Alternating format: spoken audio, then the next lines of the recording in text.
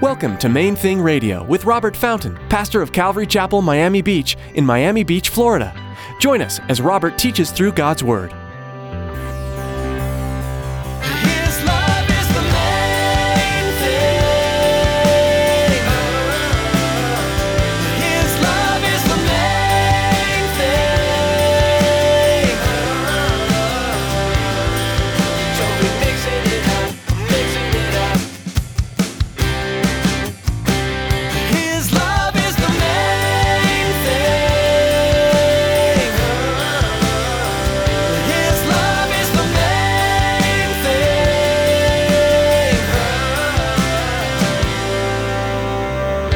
Live your life. Be faithful in your jobs.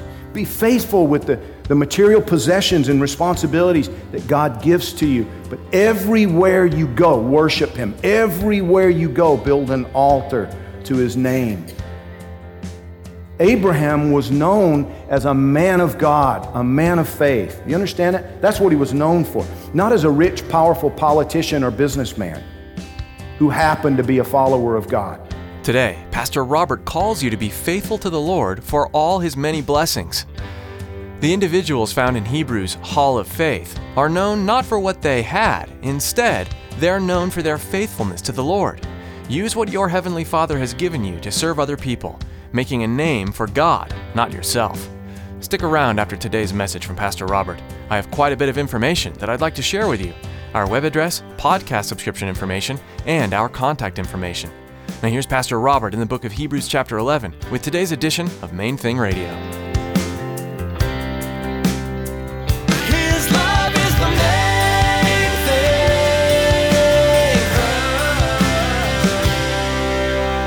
Second thing I want us to see from this is that these men and women of faith died without receiving everything in one lifetime. These men and women were given promises that were not all fulfilled in one lifetime. Sarah had her baby, right? They received the son, but they didn't receive everything they were promised. It says, these all died in faith, not having received the promises, but having seen them afar off, were assured of them, embraced them, and confessed that they were strangers and pilgrims on the earth. Such a cool statement. See, the idea being presented in that, when you go back and use your dictionary, which you can do, these computer programs, these Bible programs these days, it's real easy to look up some of these words. And what it says is that they welcomed the future fulfillment of God's promises. They greeted them. They welcomed them from afar off. They saw them out in the distance. This is going to happen. God has promised it. This is going to take place. And it says they welcomed them. And then the idea of confession, when you read about somebody confessing in the New Testament, it means they have agreed with God. Literally means they came into agreement with Him that they were just strangers on the earth. Literally exiles on the earth. It makes me think of the first generation of Cubans who came to Miami in the 50s and 60s. Is that any of you, by the way? First generation, you came here? 50s and 60s. Because, see, as I read history a little bit, but stay with me, as I read history and hear from, friends, the first generation that came here, many thought that this is going to be over in a few, we'll be able to go home. I mean, this nutcase that now governs our country, he's going to be overthrown, and we'll be able to go back and get our houses back, our businesses back, whatever. Right? Exiles. They didn't think it was a permanent move out of their homeland. They thought they'd be able to go home soon. These men and women in Hebrews chapter 11 saw themselves as exiles from the garden of God, temporary. Strangers, aliens in this fallen, foreign land until God brought them home again to the city that He has built for those who love Him. And they made that city the focus of their lives. Do you understand? They weren't getting too preoccupied with the earth because they were focused on the city God built. City not built with human hands, which the Bible says awaits all of those who love God with all that they are and all that they possess. He has built a city for us. And we're foolish if our focus, primary concern, is this life. Because we're going to be there a lot longer than we're going to be here. This is temporary. We're exiles. We're aliens living in this foreign land. We're just passing through here. And we need to not be focused on this. Instead, we need to follow the example given to us in Scripture and focus on the city God built. And agree with Him that this is temporary. Agree with Him that it's not about this. It's about the next life. Primarily. It doesn't mean that we don't live here and deal with our responsibilities and do what we have to do. I'm not advocating a monastic lifestyle or some commune out in the middle of the desert, that we all sell everything and move out there and wait for the rapture. That's not what I'm saying. I'm talking about as you go about your jobs, don't forget how temporary all this is. This is not the primary point. You realize Abraham and Sarah, these people, they lived their lives. The Bible says Abraham was an extremely wealthy man. He was faithful to tend his flocks and his herds and the responsibilities of possessions that God gave to him, but they didn't own him. They didn't own him. See, I know way too many Christians who are actually possessed by their possessions. And if that's you, well, then your Father's heart breaks for you. It's not what He wants for you. Hebrews 11:13, these all died in faith, not having received the promises, but having seen them afar off, having welcomed them afar off, were assured of them, embraced them and confessed. They agreed with their Father that they were strangers and pilgrims on the earth. For those who say such things declare plainly that they seek a homeland. And truly, if they'd called to mind that country from which they'd come out, they would have had opportunity to return. But now they desire a better, that is a heavenly country. That was where they were headed. That was the focus. He says, therefore, God is not ashamed to be called their God, for He has prepared a city for them. Now listen, it begs the question, is God ashamed to be called your God? I mean, you have to ask that question if you're honest and you read that passage. Because the implication is clear. Listen, it says he wasn't ashamed to be called their God. That says to me He's ashamed to be called some people's God. Is He ashamed to be called your God? Now remember, I prayed for you right in the beginning, right? Don't be looking around. Because some of you are thinking, oh, He's ashamed to be called His man. No. Is He ashamed to be called your God? You see, I need to ask myself a question when I read that passage.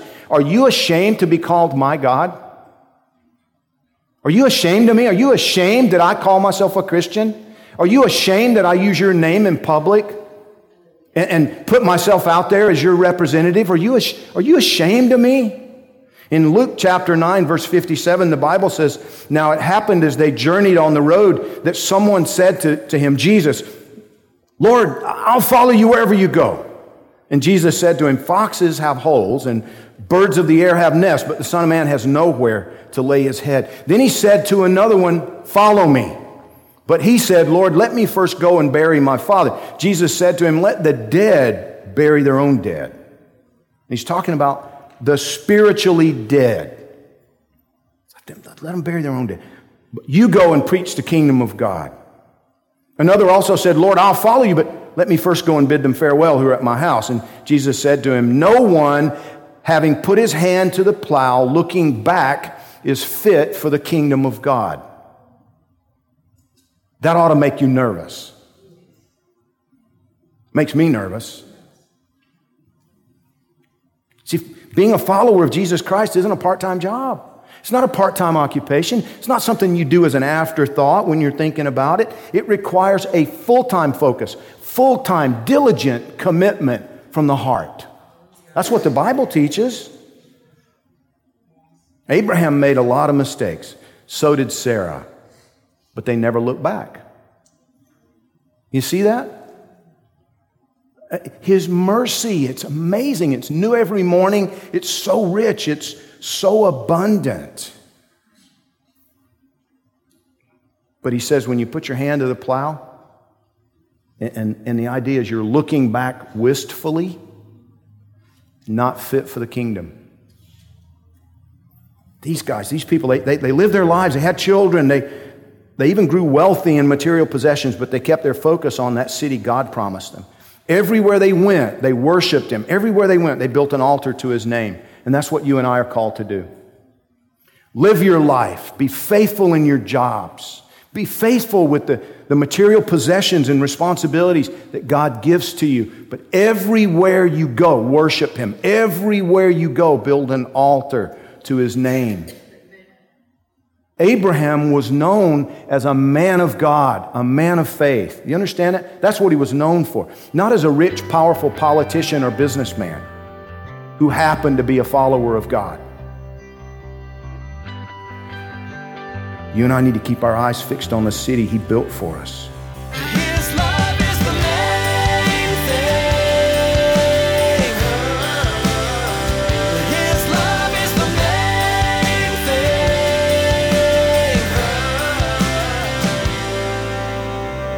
We're so glad you joined us today for Pastor Robert's teaching in the book of Hebrews. We hope you've been encouraged by what you heard. If you'd like to listen again to today's message or find more from the study in this book of the Bible, visit mainthingradio.com and click on Podcast. If you'd like to receive each new edition of Main Thing Radio as soon as it's made available, be sure to subscribe while you're there. This program is a ministry of Pastor Robert Fountain and Calvary Chapel, Miami Beach. If you're listening right now in Miami-Dade County, we want to meet you. Come by Calvary Chapel, Miami Beach on Sundays for our weekly services at 9 a.m. or 11 a.m. or at 1 p.m. for a time of worship and Bible study. You'll find out more about the church at mainthingradio.com or give us a call. Our phone number is 305-531-2730. When you call, let us know how we can be praying for you. That number again is 305-531-2730. We believe strongly in the power of prayer, and we want you to know that we're often lifting our listeners up to the Lord. Would you do the same for us? We know God is moving in people's lives, and we're so blessed to be a part of it. Thanks for praying for us, and thanks for listening today. Pastor Robert will return soon for another edition of Main Thing Radio.